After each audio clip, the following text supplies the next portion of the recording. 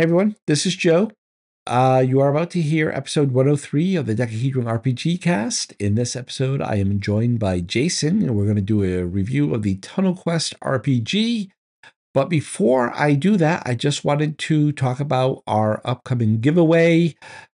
The episode was pre-recorded and the giveaway didn't exist at that time. So what's happening is I am giving away, it's censored because telling you what I'm giving away would ruin the whole contest, for lack of a better word. But anyway, so what we're doing is I developed this silly little RPG called Shirts and Skirts.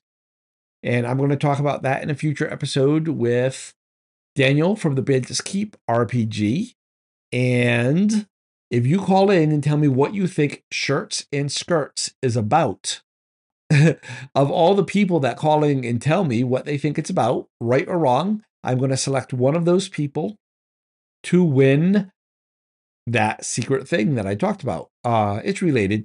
So yeah, I need your entries by Friday, December 15th, like the end of the day. So when Saturday, the 16th comes around, that's when Daniel and I are going to record. And like I said, tell me what you think it's about and you might win. And here is a little hint. If you listened to last week's episode, there was another hint there. So here is this hint.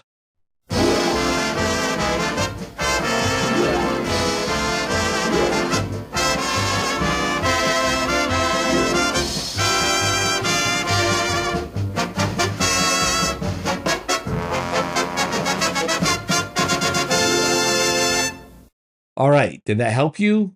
Did you think you knew what it was last week, but now this one confused you? Whatever. These are really esoteric hints, by the way. If you've ever watched The Masked Singer, they're like hints like the Masked Singer hints are. So, whatever. Anyway, thanks for listening. Let's get started. Hi, I'm Joe, and this is the Decahedron RPG podcast. Hi, everyone. This is Joe, and this is a Thanksgiving episode of the Decahedron RPG podcast. And because it's Thanksgiving, this episode is actually going to drop on Tuesday instead of Wednesday. That way, if anyone's doing any long-distance travel, you can have it loaded up before you start your travel. But anyway, I have a special guest today, and the guest is none other than the ever so prolific Jason from the Nerds RPG Variety Cast. Hi, Jason. Hi, thank you for having me on. Oh, no, thanks. Thank you so much for being with me. And the reason I asked you to join me is that, well, this is another review episode, and whenever I do reviews, I like to have a second voice because it's good to hear two opinions on any product, I feel. Well, at least two. And secondly, the product that we are reviewing is the TunnelQuest RPG. And the very first time you ever contacted me, we got into a conversation about TunnelQuest, and you hadn't heard of it up until that point. And I pointed you where to find it and stuff. And you said it might even show up on one of your system Sundays, but it has not of yet. And I thought, I'll just have you on the show to talk about it. Well, I appreciate that. Yeah, it's an interesting system. I'm looking forward to this review. Well, abbreviated review. This is kind of like the top three and bottom three, right? As opposed to a detailed review. Yeah, that's the way I normally do my reviews, hit the high points and the, quote, low points. And I should also point out that for me, at least, and I believe for you, this is one of those reviews. This is one of those like read-only reviews because I've never actually got the chance to sit down with this and play it, although I desperately want to. So that's kind of a spoiler how this review is going to end out on my part. But yeah, I actually haven't sat down at the table with it yet. Yeah, I was kind of surprised. We have a Tunnels and Trolls game in the future that we're supposed to be playing. I was a little surprised you didn't suggest we use these rules instead, although I know Daniel wants to try Tunnels and Trolls pretty badly. Yes. So anyway, just to give everyone a little heads up about what this is a game called TunnelQuest. It's a free game. It came out in 2008, but that was the first version. The version that we are reviewing is version 3.52, which came out in 2011. It was written by a gentleman named Mike Hill. He goes by the name of Hogscape online. He's from Perth, Australia. And that almost made me not review this, if I'm going to be honest. Mike Hill is probably best known as being one of the co-creators of Tunnels and Trolls version 6, which is a completely illegal, unlicensed, unethical, in my opinion, version of Tunnels and Trolls. It's just that he and this other guy, who shall remain nameless, sat down and released on their own. And they didn't even do like the rules and call it something else. They just called it Tunnels and Trolls version 6. And there's even a snide little note in there that said like, hey, Flying Buffalo, we got there first.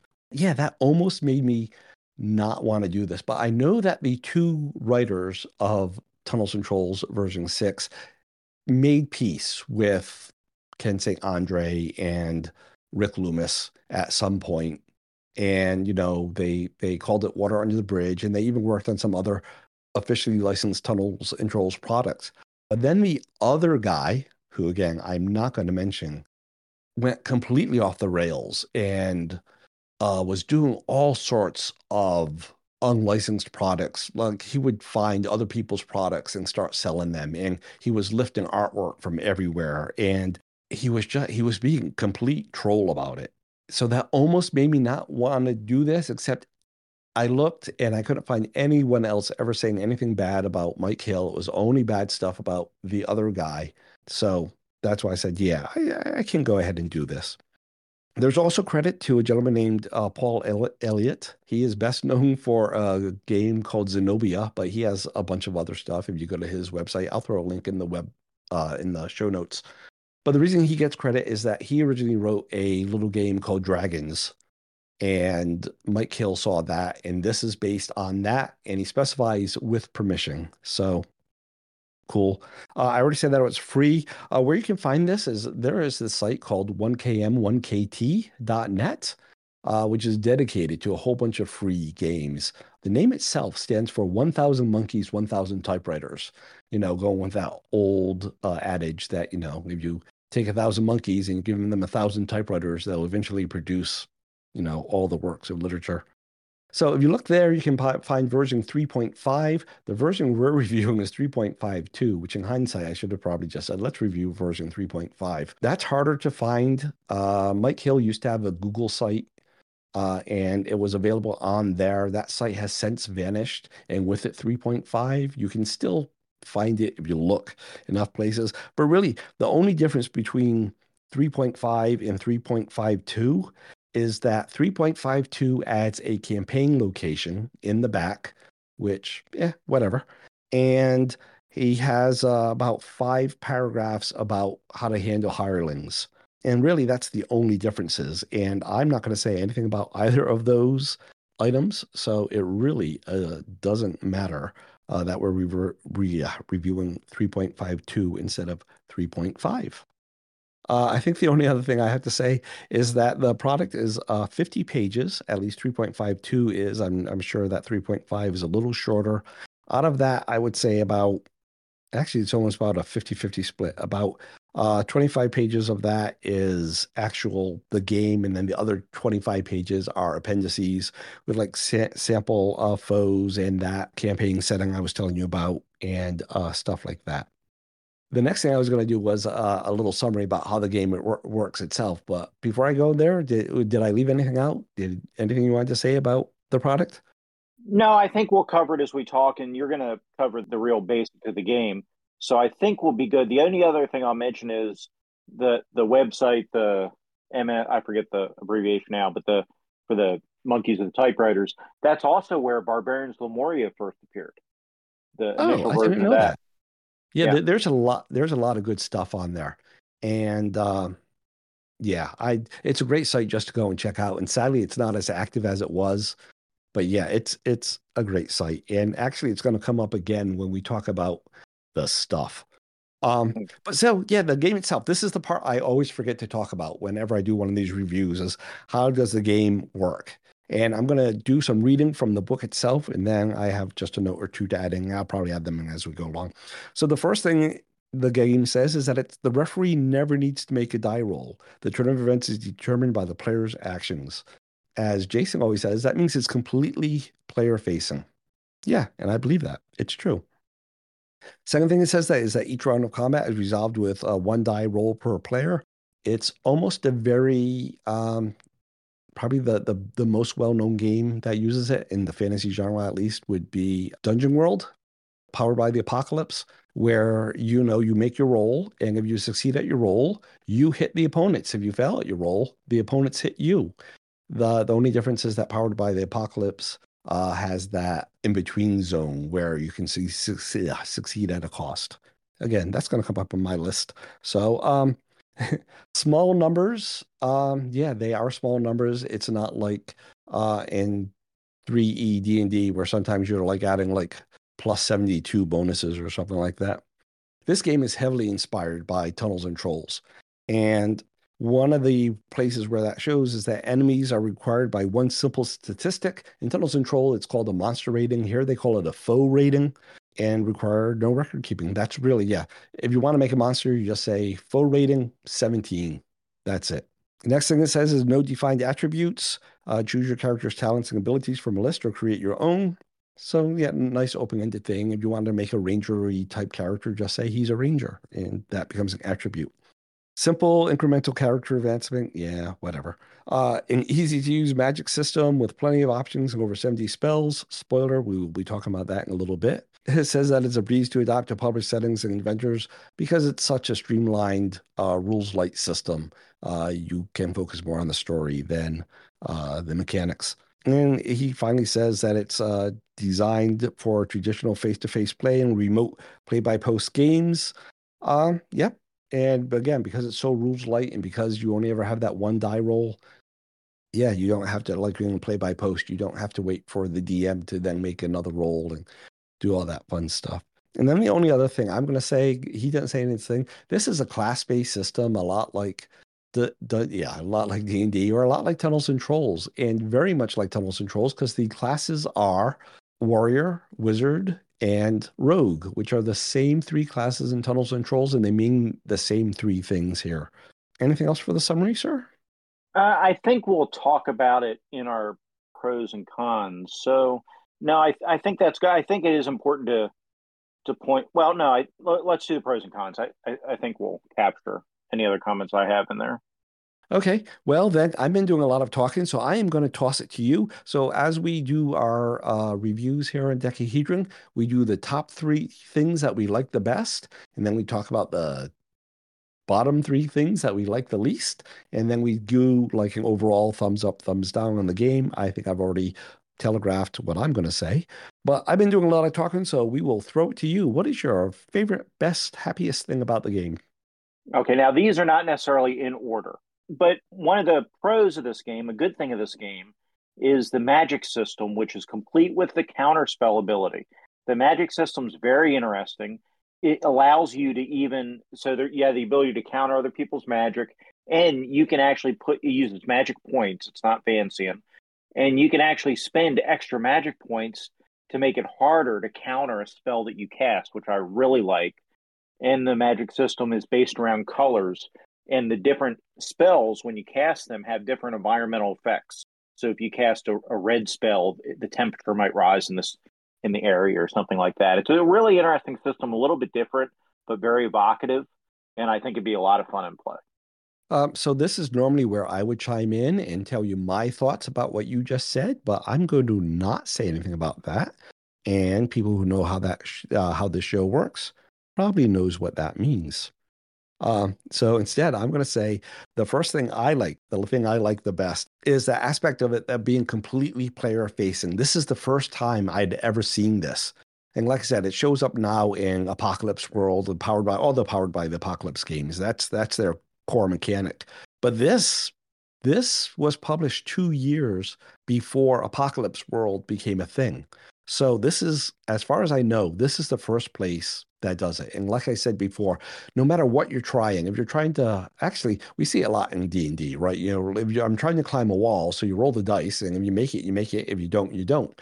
But that even works in combat, right? And so if you're facing multiple foes, I'm going to try to hit them. You roll your dice. Yay, you made it. And there's no need to roll again for the foes because you made it. It's understood. I mean, in combat, you're not only trying to hit the enemy, you're trying to avoid being hit by them. And so if you make it, it assumes that both of those are true. And if you fail, it assumes that necessarily the opposite is true. Whereas in D&D, you'll have a lot of those rounds where you miss, the monster misses, you miss, the monster misses, and a whole bunch of nothing's happening. That never happens. And it's a mechanic. I love it. I adore it. And this is the first place I've ever seen it. The only thing I would say that Powered by the Apocalypse improves, I talked about it before, is Powered by the Apocalypse has that little middle ground where if you roll there, um, you say, yes, you succeed, but at a cost. And I always make that an option. Would you accept a bad thing to succeed? Um, and I was talking about climbing the wall before. So you might say, yeah, you climbed the wall, but it took you longer than you expected. And there's a bad guy up there waiting for you now, or something like that. Or when you get to the top, you drop your pack, whatever. And that would be easy enough to add as a house rule for this, miss by one, you get to choose a bad thing. Any thoughts about the player facing aspect of it? It's interesting. Now that I think about it, I'm not sure that I know of a game that's completely player facing prior to 2011 either. I'll have to go back and look, but this may be the earliest one that I've come across as well. I didn't put two and two together prior to you mentioning that. I do like the player facing aspect, and I agree with you. It'd be great for play by post. It would really speed that up and make that go well, as well as at the table. If you're going to do a one shot, or if you only have a 2 hour time block, or even if you're going to play over the lunch hour, this would be a great game for that. Yeah, I think the only other thing I'll add about it is that I think this is the aspect of the game that Mike Hill got from Paul Elliott in Dragons, which I have looked high and low for Paul Elliott's Dragons, and I can't find it anywhere. So if anybody out there can find it, shoot me a link because I'm very interested. But yeah, so I think that was the thing that was in Dragons that inspired this game. All right, so that was my number one. Your number one. What is your number two, sir? We're going to go with the character creation, and you've already kind of hit the reasons that's so great. But yes, technically it's a class-based game, but the rogues are so open-ended that you can make a fighter magic user, you can make a total explorer kind of skill monkey kind of character that doesn't necessarily use magic but just has talents. And I think talents are what make this work so well. So maybe I'm cheating here by squeezing two things in, but the character creation, including the talents, really let you make any character you can think of with a little bit of a maneuvering around here. We didn't mention talents before, but talents are basically like one word skills, or almost like they're not as open ended as say cliches and Rhesus, but they're basically you'd have archer or sailor or something like that, or maybe sword fighting, and but it lets you build pretty much any kind of character you can think of if you're a little bit creative with it. Yeah, the example I gave when I was given the overview of the system was Ranger, right? And so I think that would subsume things like wilderness skills and tracking and stuff like that. You could also say Paladin, right? And that would sort of include in it holy things. But yeah, that's things I would look at. And it's funny that you say that because the character system is also my number two item on my list. And for all the reasons you said, I love the talent system. I love that it's open-ended, but I also love that they give you a list because as I've talked about before, when Evil Jeff and I were reviewing Rhesus, yeah, was with no list of cliches. Some players find that openness to be overwhelming. And so with the list, you could always say, okay, just pick something on the list. And I think that would be great from them. The character generation system is fast. When you pick your class, each class has its own number. So the three stats that the characters have are the number of hits, which are your hit points, just like it says, the number of talents you have, and the number of spells you have, the number of magic you have. And when you pick a class, it tells you exactly how many of each of those you have. And then you have the option to move one from one of them to the other. That's it. And then your character's done. Well, then you go buy equipment and stuff. But it even says that you start off with certain equipment. Every character has certain equipment on their own, which again is brilliant. The only thing I looked at, because when you pick a fighter, and because fighters can't have any magic, that means there's really only three different possible types of fighters, right? Because you can move one of your hits to your talents, or you can move one of your talents to your hits, or you can do none of those. I went through all the possibilities, and that means there's only really 15 distinct possibilities for uh, variations based on class and stats. Um, which might sound constricting, but because you have that open-ended talent system, just like Jason was saying, that is really where all the differences come in, and that's where your character ceases to become numbers and becomes a thing, a unique snowflake, if you will. So we agreed on that one. What's your number three, sir? We may not agree on this one. And again, I'm going to cheat here a little bit, but this is the value of the game. This is a complete game for free, so the value, no matter what you get, is pretty good. But it's well laid out. Now there's no art here, but which is a plus in your book, I'm sure. But the 2-column layout, the way it's laid out, is really easy to read. It's very easy to parse. But you not only get a complete game with all the rules, you get a mini setting, you get an adventure, and you get the character sheet in here. So you get everything you need. And then we also reviewed, we haven't talked about it, but there's another PDF that you sent me, TunnelQuest Foes, which gives more examples of bad guys. Now, there are examples of monsters in the main book as well, but you really have a complete game here that you can just pick up and run with. And you don't have to use their setting, but I think it's nice to give that because some people do like included settings. So I don't think there's a negative to it being here. I would kind of disagree with that last part. I would like the included setting just to be a whole separate book. So if you want it, here it is. Same thing with the adventure. I don't like those things cluttering up the book, but yeah, that's me. I know I'm different. It's funny that you say that about the artwork because I actually had a note, and I guess I erased it, that said, I think this has the perfect amount of artwork. It actually does have one illustration, which is in the sample campaign. It has a little map. And there's a couple logos on the front page. We'll talk about those as well. But yeah, so not only doesn't it have art, but you don't go through it saying it needs art either. You're not feeling like you're missing it. Yeah, it is free. I originally had that on my notes for the good things, but I had too many other good things, so I just threw it in as under the explanation of the game.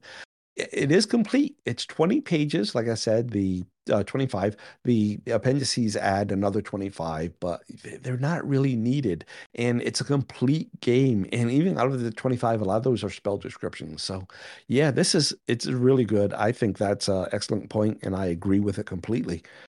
My number three is the combat system. We already talked about it, so there's not a whole lot to talk about. But it's actually kind of funny because when I was looking for this, I was like, wow, there's a lot of Lucky Seven in here. And I'm wondering if this is where I got those ideas to put into Lucky Seven.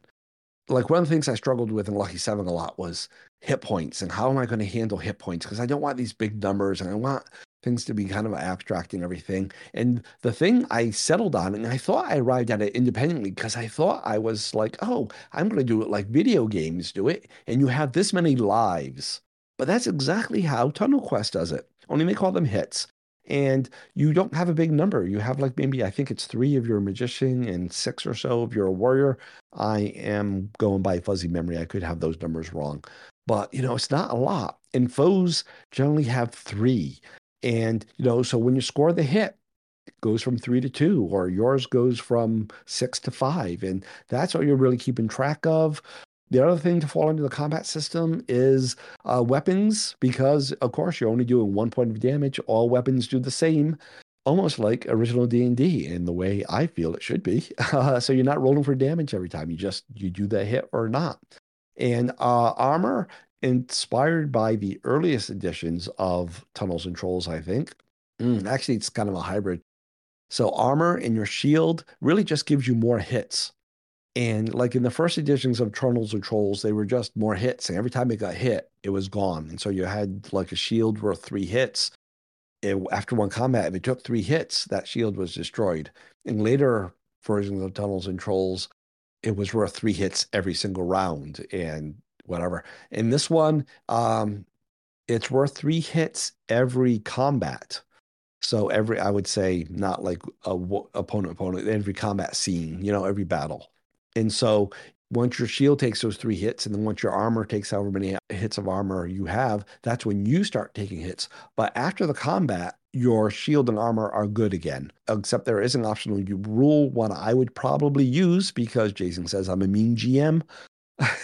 And that is whenever your armor has been damaged or whatever, you roll some dice, and on a certain result, you say, yeah, that damage is permanent for that piece of armor, or one of them is. And I would probably do that. But yeah, all these things, I think it would make for a very fast flowing, fast and furious, as they say, combat system, and still be narratively interesting and a lot of fun. Any comments on the combat system, sir? Yeah, so I think because of the Mean GM comment, we should point out here that one change from Tunnels and Trolls, or one thing that's different, I mean, obviously this is inspired, but not exactly like Tunnels and Trolls, is that in this case, the referee is the one who decides if you have if you have two player characters, or well, it doesn't matter, if you have two opponents fighting one opponent, that one opponent is only going to be able to injure one of the two people attacking them. And in this case, the referee decides who gets hit out of the group, as opposed to normally in Tunnels and Trolls, the group would get to decide who's going to take those hits. Hmm. Yeah, I missed that, and I'm trying to decide, like, if I'm wearing my GM hat, how I would handle that. It would either have to go narratively, based on how everything was described, and there's no clear answer there. I think I would just roll a die, odd, even, Fred or Jack. Yeah. Yeah, but what it does is it doesn't necessarily stop, because like you say, it's narrative. So if you have a fighter and a wizard, and the warrior's describing, I'm protecting the wizard, I'm staying between them, then it would make sense for them to be hit. But in normal Tunnels and Trolls, of course, the tanks can absorb those hits automatically, or not automatically, but because the way the rules are written. And I would point out that's only certain versions of Tunnels and Trolls. Up to version 5, I think, it was assumed that it was just evenly divided amongst everyone. And I think it was Right. version Yeah. 7 where they started saying, players can divide it any way they want. No, that's accurate. I get in the older versions, any leftover, if it didn't divide equally, any leftover points, the players could decide where Yes. they go. All right. So those were the things we liked. Let's put on our little slightly negative hat. And again, I like to point out that when we say that these are the things we like the least, that's not necessarily saying anything bad about the game. For every game, there's no perfect game out there. Lucky 7 won't even be perfect when it's out there. Everything has high points and low points, and those are even different for depending who you're talking to, because different players have different styles. That's always why I like a second voice on here. And different people like different things. And this is just to give you our thoughts on this one thing. Again, we're not saying anything objectively is bad. With all that disclaimer, sir, what is your first item on your list of the least liked aspects? That is an abandoned game, which is sad. It's not now. The good thing is, like I said in my pros, it's a complete game, so you can pick it up and play it. So it's not the end of the world, but it seems to be totally abandoned, totally left behind. There's even on RPG Geek, there's a thread last year. Somebody was looking to see if anything else had ever happened with this, or not last year, in 2022. But yeah, the game seems to be, this is what you have. So if you want any additional content, you're definitely going to have to make it yourself, because it seems to be, a dead game, quote unquote. Right. Yeah, so it's actually, yeah, I saw that link on RPG Geek too. And what's interesting is that Mike Hill is active on RGB .net, and his name there is Hogscape. And yeah, and he didn't reply. And so I was like, so yes, I will agree with you that this is a dead game. I will disagree with you as to whether or not that's a good thing or a bad thing. I actually like games that are discontinued. Like when I started playing Big Eye Small Mouth, I went and made a point at that time. Second edition was the edition that was out. And so I made a point to pick up all the first edition books because what I don't like is when I'm playing a game and then a new supplement or a new whatever comes out and it changes things in the, and you've been playing along and now all of a sudden it's changed. You're like, well, do I use a new rule? Do I use the. And so sometimes I think being a quote unquote dead game is a good thing. Yeah, I wouldn't have thought to put that on my list. But again, that's good. That's the whole point of having two reviewers, right? What one person likes, another person doesn't. The first thing on my negative list, and this is from the first thing on your positive list, was I don't think, so the advertising blurb, if you will, said an easy to use magic system. And I don't find this magic system as easy or intuitive as other systems. The spells are good. I like the spell list. He put some good work in there. But yeah, the whole thing about the colors of the magic and like gray is brain and red is damage and blue is movement. I forget what green is. And then there's a prismatic leap. That I found that kind of irritating, actually. I was like, well, if it's brain, just call it the mental school, If it's damage, call it the combat school or the fire school. If it's movement, call it the transportation school. Use those traditional schools of magic. I would have preferred that. And the whole, how many points am I going to put into this? And there are some things that are sort of hinted at and aren't explained, and or they're not explained in a row, and you have to kind of read here and then read there. But it's like when you pick your magic points, you get like say you have 3 points of magic. That means you can pick like three first level spells or one third level spell or a second level in a first level spell. But then those has to correspond with the color. So each point of magic you have is actually a point in a color.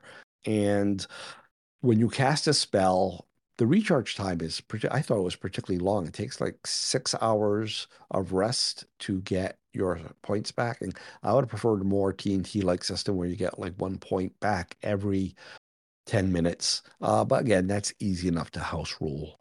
Comment, sir?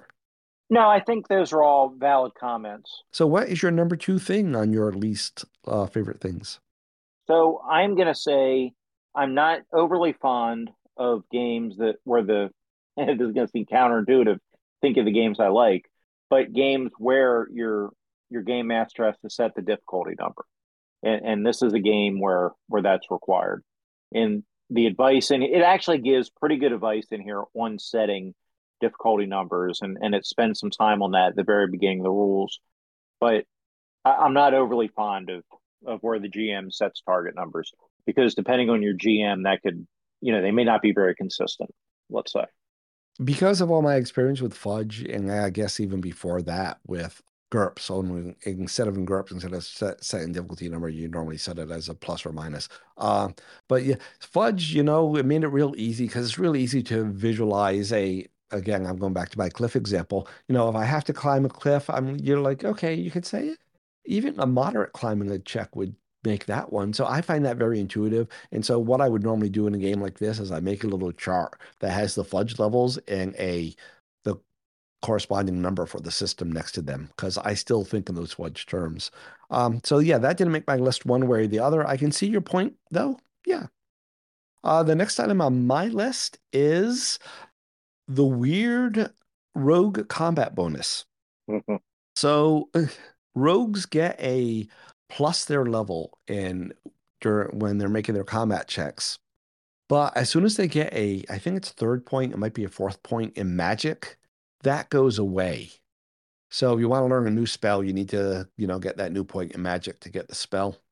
And that just creates this weird situation in my mind where, okay, let's say you're a third level rogue, so you've been getting your +3 in your combat roll every turn, and you gain a level, and you said, okay, I'm going to take another point in magic, and all of a sudden, because you learned a new spell, instead of getting a +3, you get a +0 in combat. It's like, what? That spell made me forget how to swing a sword, and then it gets even weirder, and it says the next time you get in a level, you can choose to get that back or something. It's weird. And I didn't like that. That would definitely cry out for a house rule for me. This reminded me very much of the original OD&D style elf that we see also in like Delving Deeper. Basically, once they get that third point of magic. Every level they have to choose: are they going to be a fighter, or are they going to be a wizard, a warrior or a wizard? And if they're a warrior, they can apply it towards the combat. If they're a wizard, they're going to apply it towards spell casting rolls. And you have to decide each level which you're going to emphasize. Because of my familiarity with the older D&Ds where elves have this, you have to choose for an elf. This wasn't a shocker to see that, and I kind of actually thought it was interesting that you get to choose and you can change your focus. But I can see why that could be disconcerting. Yeah, I think the way I would do it as a house rule is to say, once you hit that level, every point after that, you choose where that goes. Yeah, I don't like the fact that it disappears, and it can be a pretty high bonus that just suddenly disappears because you decide to learn a new spell. But again, yeah, that's me. All right, sir, you're number three, least liked item. So this one is a kind of an odd one because it flies and the reason I'm giving odd ones is because it's a pretty darn good game. But the unified mechanic is a plus and a minus. I'm going to put forth the unified mechanic. The negative of that is without mini games for different things and all, this game is really simple. So for a 2 hour block or an hour block, a quick game, this is great.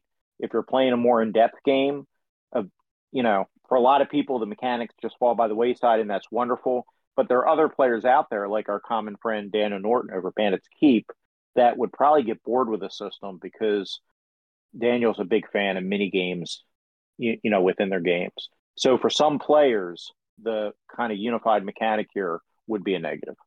Yeah, I'm not going to argue with you at all on that. Yeah, of course, Daniel has said many times on his show that he does not like unified mechanics. I, on the other hand, love unified mechanics. When I left D&D for GURPS, that is what attracted me to GURPS because everything in GURPS is roll 3d6 under your skill level. Bam, that's it. No matter what you're doing, that's it. And I was like, yeah, this is the way it is. And let you just go with the story and go with the, okay, bam. And, Fudge, same way, right? You roll your 4DF and move up and down the ladder. And in my mind, for my type of game, it lets you just go on the story, go on what's happening in the world, and the other stuff falls aside. But yeah, again, different people like different things. And I totally agree with you that some people might not like that. The last thing on my list, and this kind of ties in with what you said with it being a dead game, but it has a very ambiguous copyright license status. There is no copyright notice, none at all. But in the US, that means the default is that it's copyrighted because that's the way US law works. There's no license. It's not OGL. It's not anything. So it's all locked up and it's a dead game. And like I said, spoiler again, I love this game and I would love to take this very concept and do it with a space game or a Wild West game. And okay, yeah, I can do that and do that around my table, no problem. But if I put that work into it, it would be awesome to be able to put that out there and make it available for people. And with the way it's written and everything, I don't feel I could legitimately, legally, ethically, morally do that. I suppose I could write Mike Hill an email and ask him to be okay. I imagine he'd say yes, but I don't know. So yeah, so that really, really bugs me. And this is the second review in a row where I've talked about copyright and license things. So I guess that is really one of my pet peeves. But I will say something interesting that caught my eye on this.